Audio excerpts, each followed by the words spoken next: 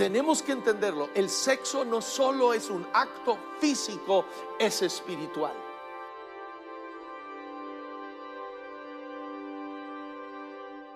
Hace algunas semanas atrás iniciamos esta serie sobre el libro de Romanos. Y yo sé que hemos tenido varias interrupciones y no hemos podido seguir, pero hoy le vamos a dar continuidad a esta serie. Y el libro de Romanos es una epístola de las más completas, de las más atesoradas. Martín Lutero declaró lo siguiente del libro de Romanos. Dice: Romanos es la pieza maestra del Nuevo Testamento, el evangelio en su forma más pura. Un cristiano no solo debería aprendérselo de corazón, palabra por palabra, pero debería a diario tratarlo como su pan diario para su alma. Nunca lo podrán leer o estudiar de más. Entonces, este libro de Romanos es algo que tú y yo como cristianos debemos de conocer, atesorar. Y vimos en los primeros versículos, porque solo llegamos como del versículo 1 al 17 por ahí. Vimos las siguientes verdades. 1. Pablo establece que somos siervos, esclavos de Jesucristo. Y esta verdad es esencial para lo que hoy vamos a estar estudiando, porque va a ser natural en nuestra carne querer rechazar lo que Pablo hoy nos está diciendo, lo que el Espíritu Santo nos está diciendo a través de Pablo. Pero tú y yo tenemos que reconocer que Dios es nuestro creador.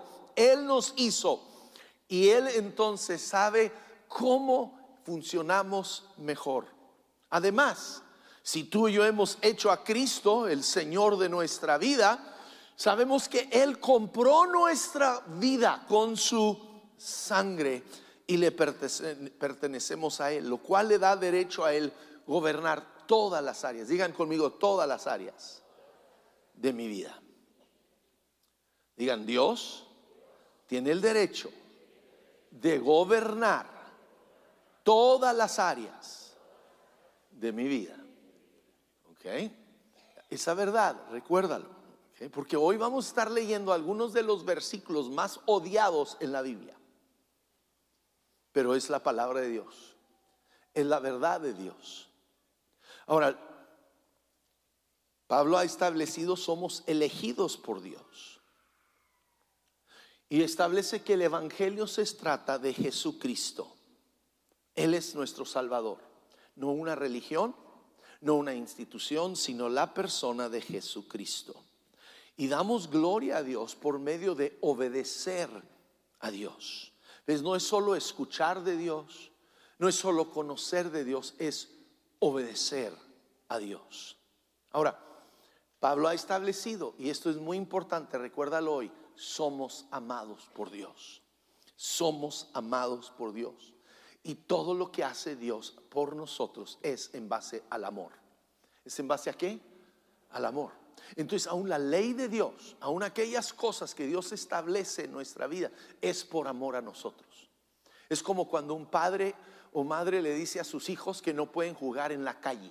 No es porque les quiere privar de algo, sino por amor a ellos, por cuidarlos, protegerlos de que no los atropellen. Les dice: hijo, tú no puedes jugar en la calle, pero todos los otros vecinos andan jugando en la calle. Pero por amor a ti no puedes ¿qué? Jugar en la calle.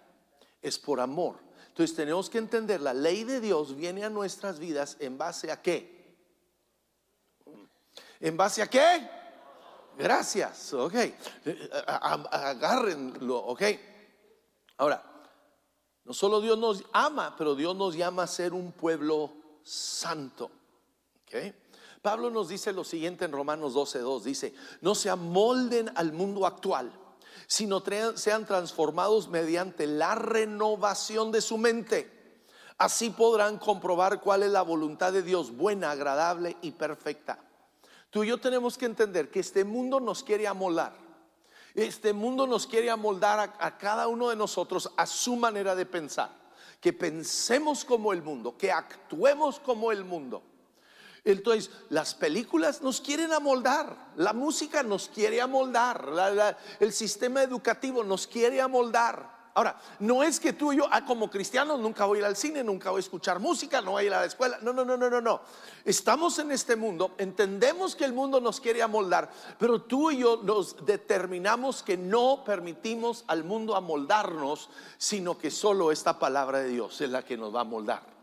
Esta es a la cual nos vamos a conformar conforme a su palabra. Pero lo tenemos que entender, porque tenemos que entender que para Dios existe el bien y el mal, lo correcto y lo incorrecto, lo santo y lo pecaminoso.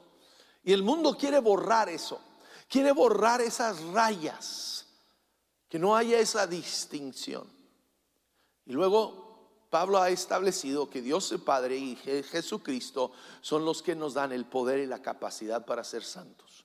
Tú y yo en nuestra habilidad humana no podemos, pero Dios lo hace a través de nosotros. ¿Okay? Entonces hoy vamos a estar viendo los siguientes versículos del capítulo 1. Ahora, tú y yo podemos reaccionar emocionalmente y rechazarlo, decir, no, yo no estoy de acuerdo, a mí no me gusta.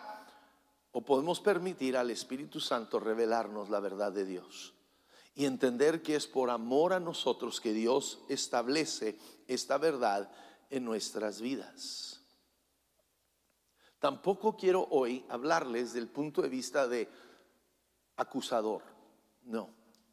Y tú y yo no lo podemos ver desde ese parámetro.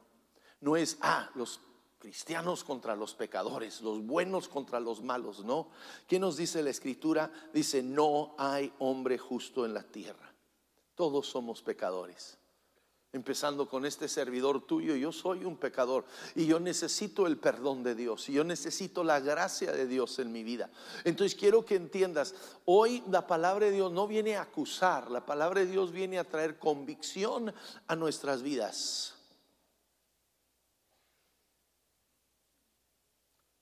No venimos hoy para usar la palabra de Dios como binoculares para ver el pecado en los demás.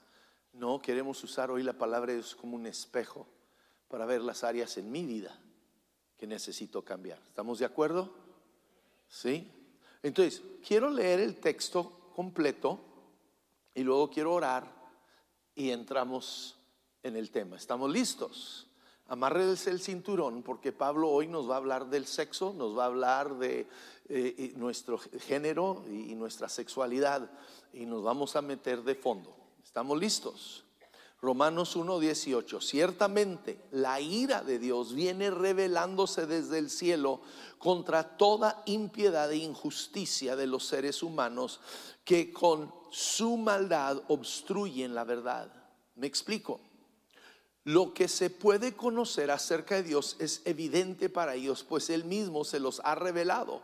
Porque desde la creación del mundo, las cualidades invisibles de Dios, es decir, su eterno poder y su naturaleza divina, se perciben claramente a través de lo que Él creó, de modo que nadie tiene excusa.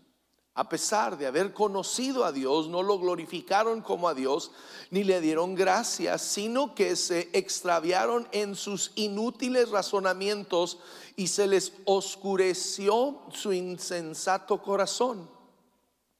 Aunque afirmaban ser sabios, se volvieron necios y cambiaron la gloria del Dios inmortal por imágenes que eran réplicas del hombre mortal, de las aves, de los cuádrupes, de los reptiles. Por eso Dios los entregó a los malos deseos de sus corazones, que conducen a la impureza sexual, de modo que degradaron sus cuerpos los unos con los otros. Cambiaron la verdad de Dios por la mentira. Adoraron y sirvieron a los seres creados antes que al Creador, quien es bendito por siempre. Amén. Por tanto, Dios los entregó a pasiones vergonzosas. Miren, tenemos que entender algo aquí. La ira de Dios no siempre es que Dios te castiga. En veces la ira de Dios es que Dios deja que hagas lo que tú quieres. Y tú piensas, Dios acabó, no ha pasado nada. Y es Dios permitiéndote hacer tu propia voluntad, la cual te lleva a una destrucción eterna.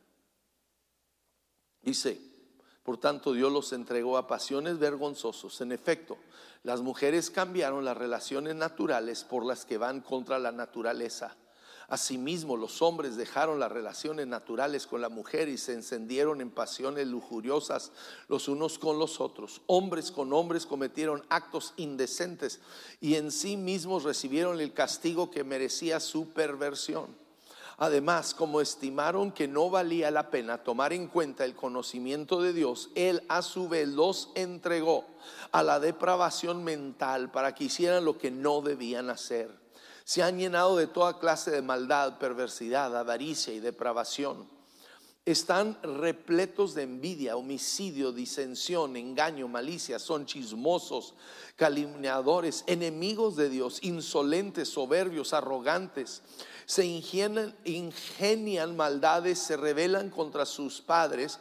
Son insensatos, desleales, insensibles, despiadados.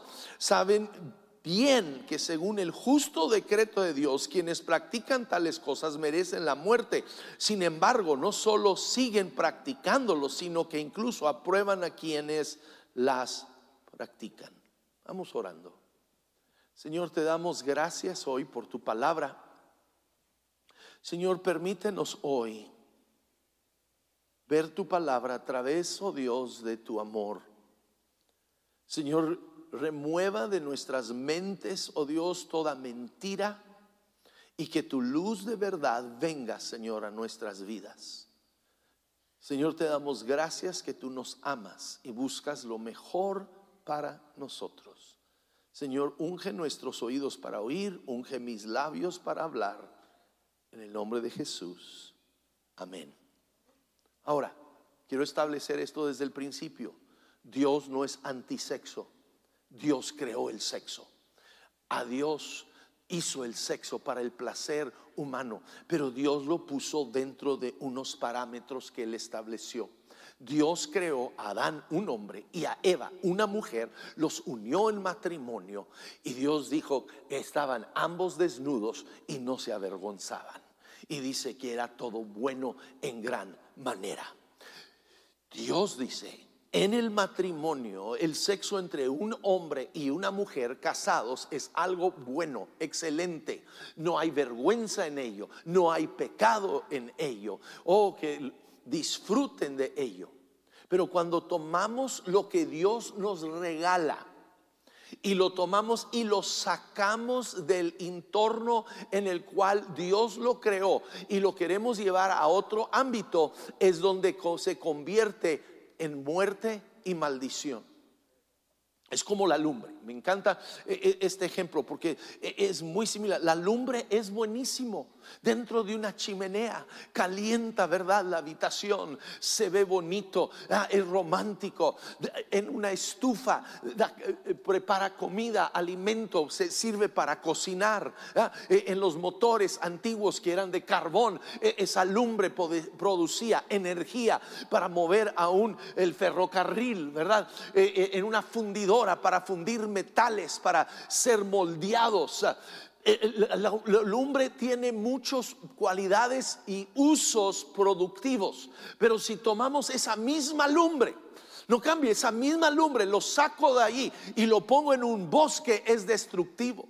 Consume el bosque, lo pongo en la sala de mi casa y destruye la casa, destruye vidas, destruye hogares.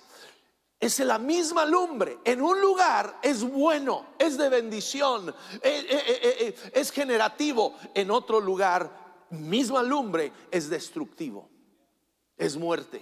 Y así es el sexo. Cuando el sexo, tú y yo lo guardamos dentro de los confines de lo que Dios establece, es de bendición. Es para procrear, es para traer unidad, es para traer amor y pasión. Pero si lo saco de los confines de un hombre casado con una mujer en un matrimonio y lo saco a otro parámetro, es destructivo y produce muerte y produce confusión. Entonces tú y yo tenemos que entender: Dios no es antisexo, pero Dios creó el sexo con un propósito. Ahora, tengo que entender también algo muy importante el día de hoy. Tenemos que entenderlo. El sexo no solo es un acto físico, es espiritual. Quiero que veamos 1 Corintios 6:13. Es Pablo de nuevo. Él dice: el cuerpo no es para la inmoralidad sexual, sino para el Señor. ¿Ves? No dijo el alma, no dijo el espíritu, dijo el ¿qué? El cuerpo. Tu cuerpo y mi cuerpo fueron creados para glorificar a Dios, no para pecar contra Dios. Dice, verso 15: ¿no saben que sus cuerpos son miembros de Cristo mismo? ¿Tomará acaso los miembros de Cristo para unirlos con una prostituta? Ahora, cuando habla aquí de prostituta, no está hablando nomás de la prostitución, está hablando de tomar mi cuerpo y usarlo en cualquier acto sexual fuera de los confines que Dios ha establecido. Dice: jamás. ¿No saben que el que se une a una prostituta o en una relación sexual, ¿verdad?, fuera de los parámetros de Dios, se hace un solo cuerpo con ella? Pues la escritura dice: los dos llegarán a ser un solo cuerpo, pero el que se une al Señor se hace uno con Él en espíritu. Está diciendo, hay una conexión en la relación sexual que no solo es físico, pero es espiritual. ¿Okay? Hay una conexión espiritual ahí. Dice: por lo tanto, huyan, verso 18, de la inmoralidad sexual. Todos los demás pecados que una persona comete quedan fuera de su cuerpo, pero el que comete inmoralidades sexuales peca contra su propio cuerpo. ¿Acaso no saben que su cuerpo es templo del Espíritu Santo, quien está en ustedes y al que han recibido de parte de Dios? Ustedes no son sus propios dueños. Digan conmigo: yo no soy dueño de mi cuerpo. ¿A quién le pertenece? A Dios. A Dios. Por lo cual yo no puedo hacer con mi cuerpo lo que yo quiera sin que Dios apruebe. Dice: fueron comprados por un precio, por tanto honren con su ¿qué? Con su cuerpo a Dios. Honramos a Dios o deshonramos a Dios con nuestro cuerpo. ¿Saben que en casi todas las religiones paganas usan el sexo como un sacrificio a sus dioses? Porque saben que hay una conexión demoníaca en el acto sexual fuera del matrimonio ordenado por Dios. ¿Ves? Desde el Antiguo Testamento Dios prohibió el sexo fuera de su contorno. Dios prohibió, y les voy a dar una lista para que sepamos. ¿Okay? Dios no nomás señala a unos, nos señala a todos. Dice que Él prohíbe la fornicación. ¿Qué es la fornicación? Dos jovencitos que no están casados teniendo relaciones sexuales. Es un pecado delante de Dios. Y usted, jovencito, puede decir: es que ya soy mayor de edad, mis papás nos dan permiso. No importa, delante de Dios es un pecado. Es un pecado. Dios prohíbe el adulterio. ¿Qué es el adulterio? Sexo entre dos personas casadas, pero no casadas el uno con el otro. ¿Sí? Es el hombre que está casado con Lupe, teniendo relaciones con Verónica, que es la esposa de Martín.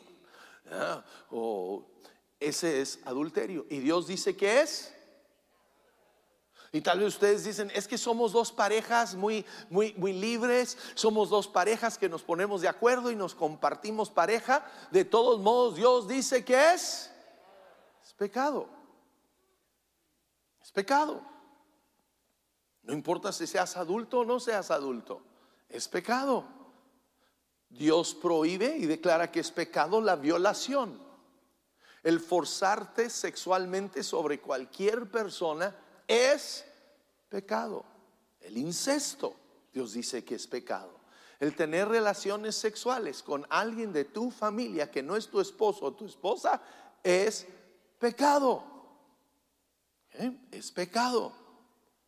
La homosexualidad, el lesbianismo es pecado.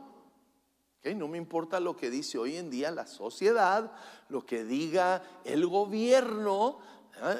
El gobierno lo hizo legal aquí en Estados Unidos, pero no lo hace legal delante de Dios. Es un pecado. La bestialidad es un pecado. Sexo entre un ser humano y animal es pecado. Y luego Jesús añadió, esto viene de las palabras de Jesús, que no solo el acto de adulterio es pecado, pero, escúchame, el mirar a una mujer o el mirar a un hombre y codiciarlos en tu corazón, fantasear con ellos en tu mente, es un pecado. O sea, hoy en día lo conocemos como la pornografía. ¿Sí? La pornografía, y tú dices, es que yo estoy solo, no le estoy haciendo daño a nadie, pero Dios dice que es un pecado. Es un pecado. Y tú puedes decir, no estoy de acuerdo, no me gustan esas reglas. ¿Sí? Lástima, Margarito, tú te equivocas. Dios es Dios y Dios sabe lo que es correcto y tenemos que apegarnos a su ley. Ahora, ¿por qué hay hoy en día hay una nube, hay una impregnación de sensualidad en nuestro mundo hoy en día? En la música que se escucha, en las películas, en las series, en todo, sexo. ¿Por qué? Porque hay un principado demoníaco, la Biblia lo llama Babilonia, y este principado demoníaco quiere que tú y yo adoremos al sexo. Quiere que el sexo sea nuestra religión. En Apocalipsis dice, ha caído la gran Babilonia, se ha convertido en morada de demonios, en guarida de todo espíritu maligno, en nido de toda ave impura y detestable, porque todas las naciones han bebido el excitante vino de su adulterio. Los reyes de la tierra cometieron adulterio con ella, y los comerciantes de la tierra se enriquecieron a costa de lo que ella despilfarraba en sus lujos. ¿Saben que la industria pornográfica hoy en día tiene un valor de 97 mil millones de dólares? Produce 13,000 películas por año con una ganancia anual de 15 mil millones de dólares. La industria pornográfica gana más que la NFL, la NBA y la MLBA combinados. O sea, los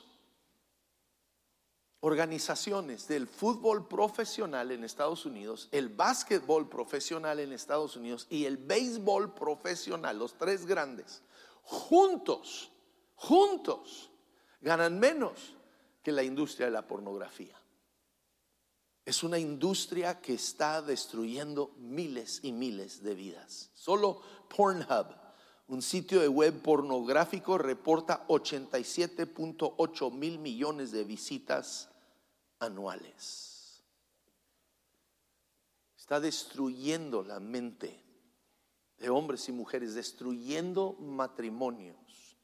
La pornografía es como una droga. Es más potente que cocaína en tu cerebro en los efectos que tiene. Y tal vez tú dices, no, pero es que yo no veo pornografía. Pero ¿qué tal de los tacos de ojo que te echas?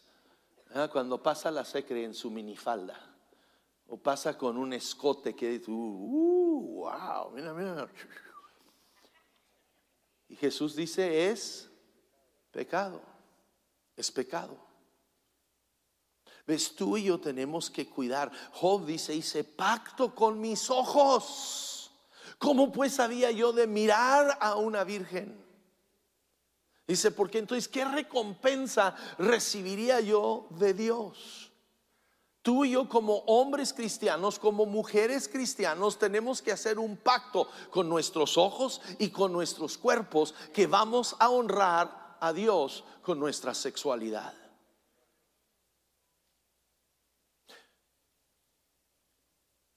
Ahora, podemos muchas veces tratamos de decir, ¿verdad? Es lo que nuestra sociedad dice, es que somos dos adultos con mutuo consentimiento, estamos teniendo sexo, nos estamos divirtiendo, no le hacemos daño a nadie. Lo que no reconoces es que tu acto sexual es una ofrenda demoníaca. Esa cama es el altar. Tú y tu compañero o compañera son los sacerdotes. Y ese acto sexual es una ofrenda a los demonios. Y hay una conexión demoníaca. Además, tú no puedes decir Jesús es mi Señor y luego irte a la cama con alguien que no es tu esposo o esposa. No, Jesús no es tu Señor. Conocerás de Jesús, pero Él no es tu Señor. Tu Señor son tus hormonas. Tu Señor es tu novio o tu novia o la persona que te está induciendo. Porque Jesús te dice, no lo hagas. Tu novia te dice, vamos haciéndolo. Y tú dices, bueno, le hago caso a mi novia. Y Jesús, quédate fuera. Pues muchos de nosotros queremos decirle a Jesús, Jesús, eres Señor de mi vida en esta parte de mi vida, pero aquí no te metas. Porque es mi cuerpo. No, Jesús dice, yo te compré con precio, con mi sangre. Entonces tu cuerpo también es mío y me pertenece. ¿Ves? Tú y yo no podemos vivir con esta filosofía del mundo de dale alegría a tu cuerpo, Macarena. No. Jesús dice, o soy Señor de todo o no soy Señor de nada. No hay medias con Jesús. Jesús no dice, bueno, yo soy el Señor de tu espíritu y tu alma, pero tú haz lo que quieras con tu cuerpo. No.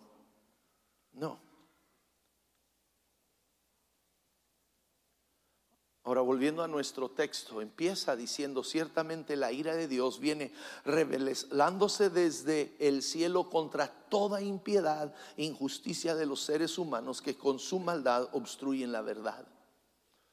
Pues siempre queremos hablar de un Dios de amor, y Dios es amor, pero también la Escritura nos habla de la ira de Dios. Y la ira de Dios, escúchame, no está separado del amor de Dios. La ira de Dios y el amor de Dios van juntos.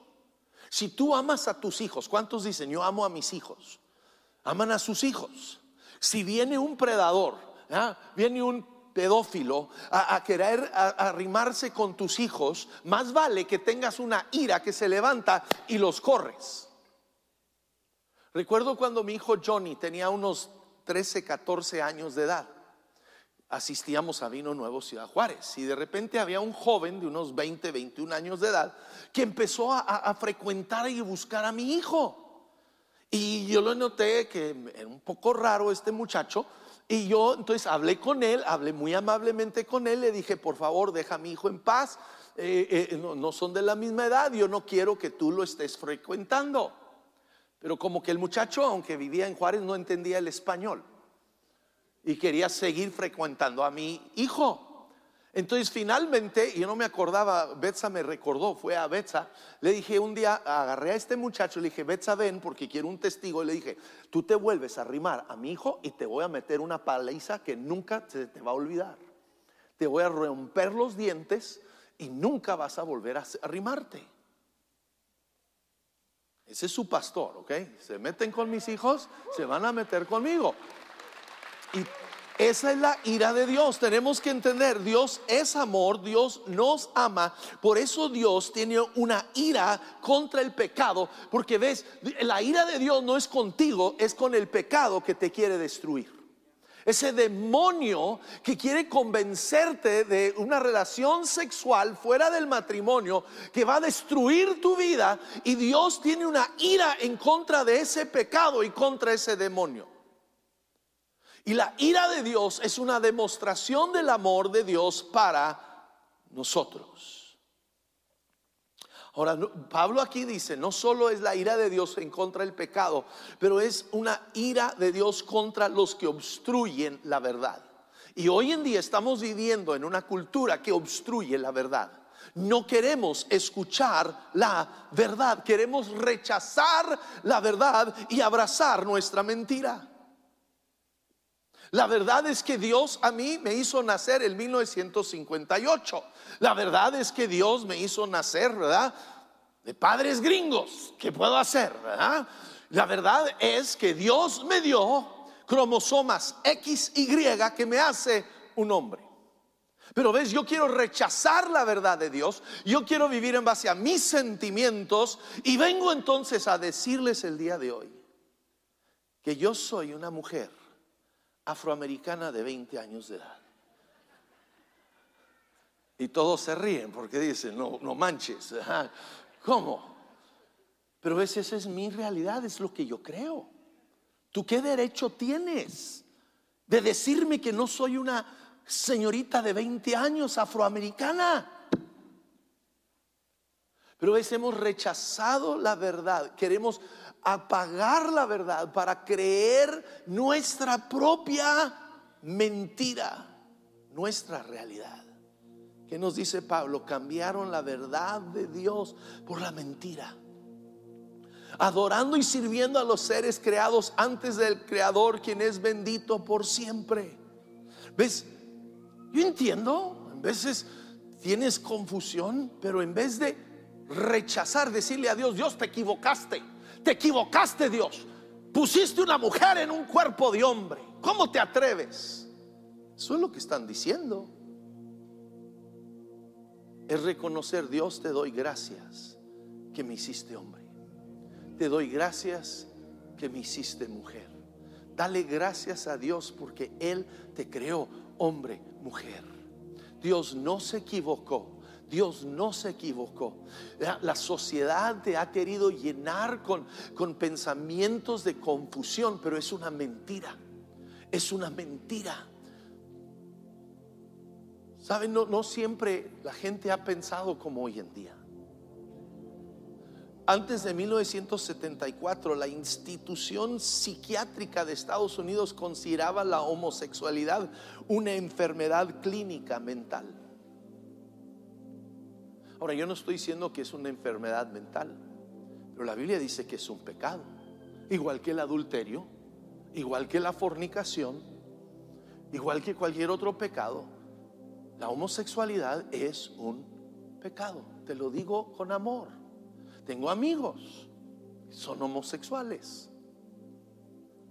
Son lindas gentes, pero están viviendo en pecado. Están viviendo una mentira.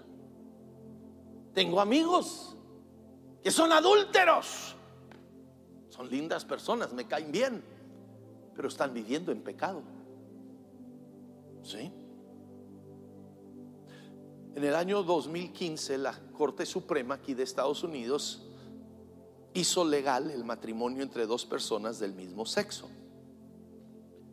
Pero eso no lo hace correcto en los ojos de Dios. Nomás porque es legal no significa que no sea pecado. Ahora, hoy escuchamos mucho sobre la definición de género, una confusión de género, y tenemos la comunidad LGBT más. Ya le añadieron un más porque le siguen añadiendo letras, porque siguen añadiendo confusiones. Lesbiana, gay, bisexual, transgénero es lo que significa LGBT, y luego el más para que puedan ir creando más géneros. Han infiltrado los medios de comunicación, las películas, las redes sociales, la educación, al grado que uno piensa que medio mundo está confuso en su género, pero en realidad es solo el 5%.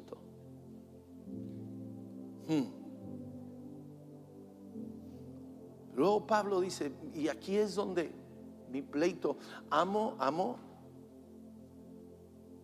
a la comunidad LGBT, Dios los ama, pero aquí es donde entramos en conflicto, porque dice, no solo dice siguen practicando sus pecados, dice sino que incluso aprueban a quienes las practican. De la comunidad LGBT hoy en día no está buscando libertad, ya lo tienen, legalmente se pueden casar, pueden hacer todo. Nadie se está metiendo en sus recámaras para ver lo que están haciendo, para legislarlo. Pero es la comunidad LGBT no quieren libertad, quieren imponer su manera de pensar. Y si yo no pienso como ellos, si yo no apruebo de lo que ellos hacen, dicen que soy intolerante. Pero escúchame, los intolerantes son ellos, porque ves, ellos sí pueden convencer a un joven heterosexual que se haga homosexual. Ellos tienen ese derecho, ellos lo pueden hacer, lo pueden convencer. Pero si yo, cristiano, quiero hablar con un homosexual y ayudarle a encontrar su identidad que Dios le dio cuando Dios lo creó, no, eso es ilegal. No los puedo convencer de revertir a lo que eran antes. Lo llaman reversión o conversión de género. Y es ilegal en muchos lugares. Entonces la comunidad LGBT no está buscando libertad, está buscando imponerse sobre nosotros. Y en amor tenemos que luchar y decir no. No, los amamos, oramos por ellos, que Dios obre en sus corazones, pero no vamos a permitir que nos impongan su manera de pensar, y yo no tengo que aprobar de su estilo de vida. Es una tragedia hoy, es un crimen lo que está sucediendo hoy en día. Se los digo con amor. Pero están operando a jovencitos, a niños, para cambiarlos de género, cuando todavía ni saben quiénes son. Nos dice la ciencia que el cerebro humano no termina de desarrollarse al 100% hasta los 25 años de edad. Y estamos operando niños, no saben ni quién son. Están decidiendo que quieren cambiar de género nomás porque sus amiguitos, porque la presión social, porque alguien les dijo, pero su cerebro todavía no está formado. Yo cuando estuve en la universidad, ya a los 20, 21 años de edad, tenía compañeros conmigo aún mayores que yo, que todavía estaban decidiendo qué carrera querían estudiar. Habían cambiado 2, 3 veces de carrera, y los vamos a operar algo que no van a poder cambiar jamás. Es un crimen.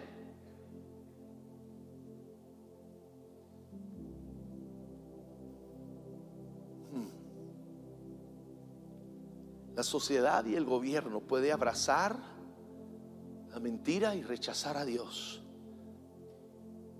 pero no deja de ser una mentira y no deja de ser un pecado. Entonces lo importante en tu vida y mi vida es reconocer qué es lo que dice la palabra de Dios, no lo que dice la sociedad, y vivo conforme a su palabra. Romanos 12:1, ya estoy por terminar, si los de la alabanza quieren ir pasando. Dice: por lo tanto, hermanos, tomando en cuenta la misericordia de Dios. ¿La qué? La misericordia de Dios. Dios ama a todo ser humano, no importa su identidad, su género. Dios te ama. No importa si seas adúltero, homosexual, lesbiana, fornicario, pornógrafo. Dios te ama. Dios te ama, pero Dios no quiere dejarte en ese pecado que te va a destruir. Dice: por lo tanto, hermanos, tomando en cuenta que la misericordia de Dios, les ruego que cada uno de ustedes, en adoración espiritual, vamos poniéndonos sobre nuestros pies, hablando de adoración, ofrezca su cuerpo como sacrificio vivo, santo, agradable a Dios. Hoy todos somos pecadores.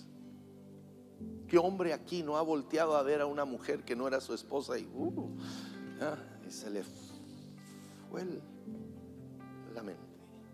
¿Cuánta mujer aquí no ha visto en una telenovela un galán que no era su esposo?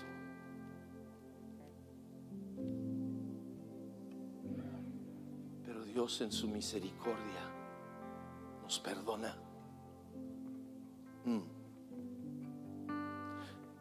Me encanta Salmos 44:5, dice: solo con tu poder, es el poder de Dios, hacemos retroceder a nuestros enemigos, al diablo. Dice, solo en tu nombre, en el nombre de Jesús, podemos pisotear a nuestros adversarios. Está hablando de esos demonios de lujuria, de sensualidad, que quieren venir a destruir nuestras vidas. Es que en el nombre de Jesús, en el poder de Dios. Entonces, si tú quieres junto conmigo hoy ofrecer tu cuerpo en sacrificio santo y agradable a Dios, levanta tus dos manos. Levanta tus dos manos y vamos diciéndole: Señor, venimos hoy, Señor, que a pedir que tú nos perdones, Señor, por pecar contra ti con nuestros ojos, con nuestra mente, con nuestro cuerpo. Y Señor, venimos hoy a poner sobre tu altar nuestro cuerpo, poner sobre tu altar nuestros ojos, nuestra mente, Señor. Y nos ofrecemos en sacrificio vivo y santo, agradable para ti. Queremos honrarte a ti, Dios, en nuestros cuerpos y en nuestra sexualidad. En el nombre de Jesús lo declaramos. Amén y amén. Hey, muchas gracias por conectarte al mensaje de este domingo. Nos encanta el que puedas ser parte de lo que Dios está haciendo en nuestra iglesia, sin importar de dónde nos estás viendo. De igual manera, te invito a que nos sigas y te suscribas a nuestro canal en YouTube, donde vas a poder encontrar más mensajes como este para que puedas fortalecer tu relación con Dios. De igual manera, síguenos en nuestras redes sociales para que puedas estar conectado con todo lo que está sucediendo aquí en casa. Que Dios te bendiga.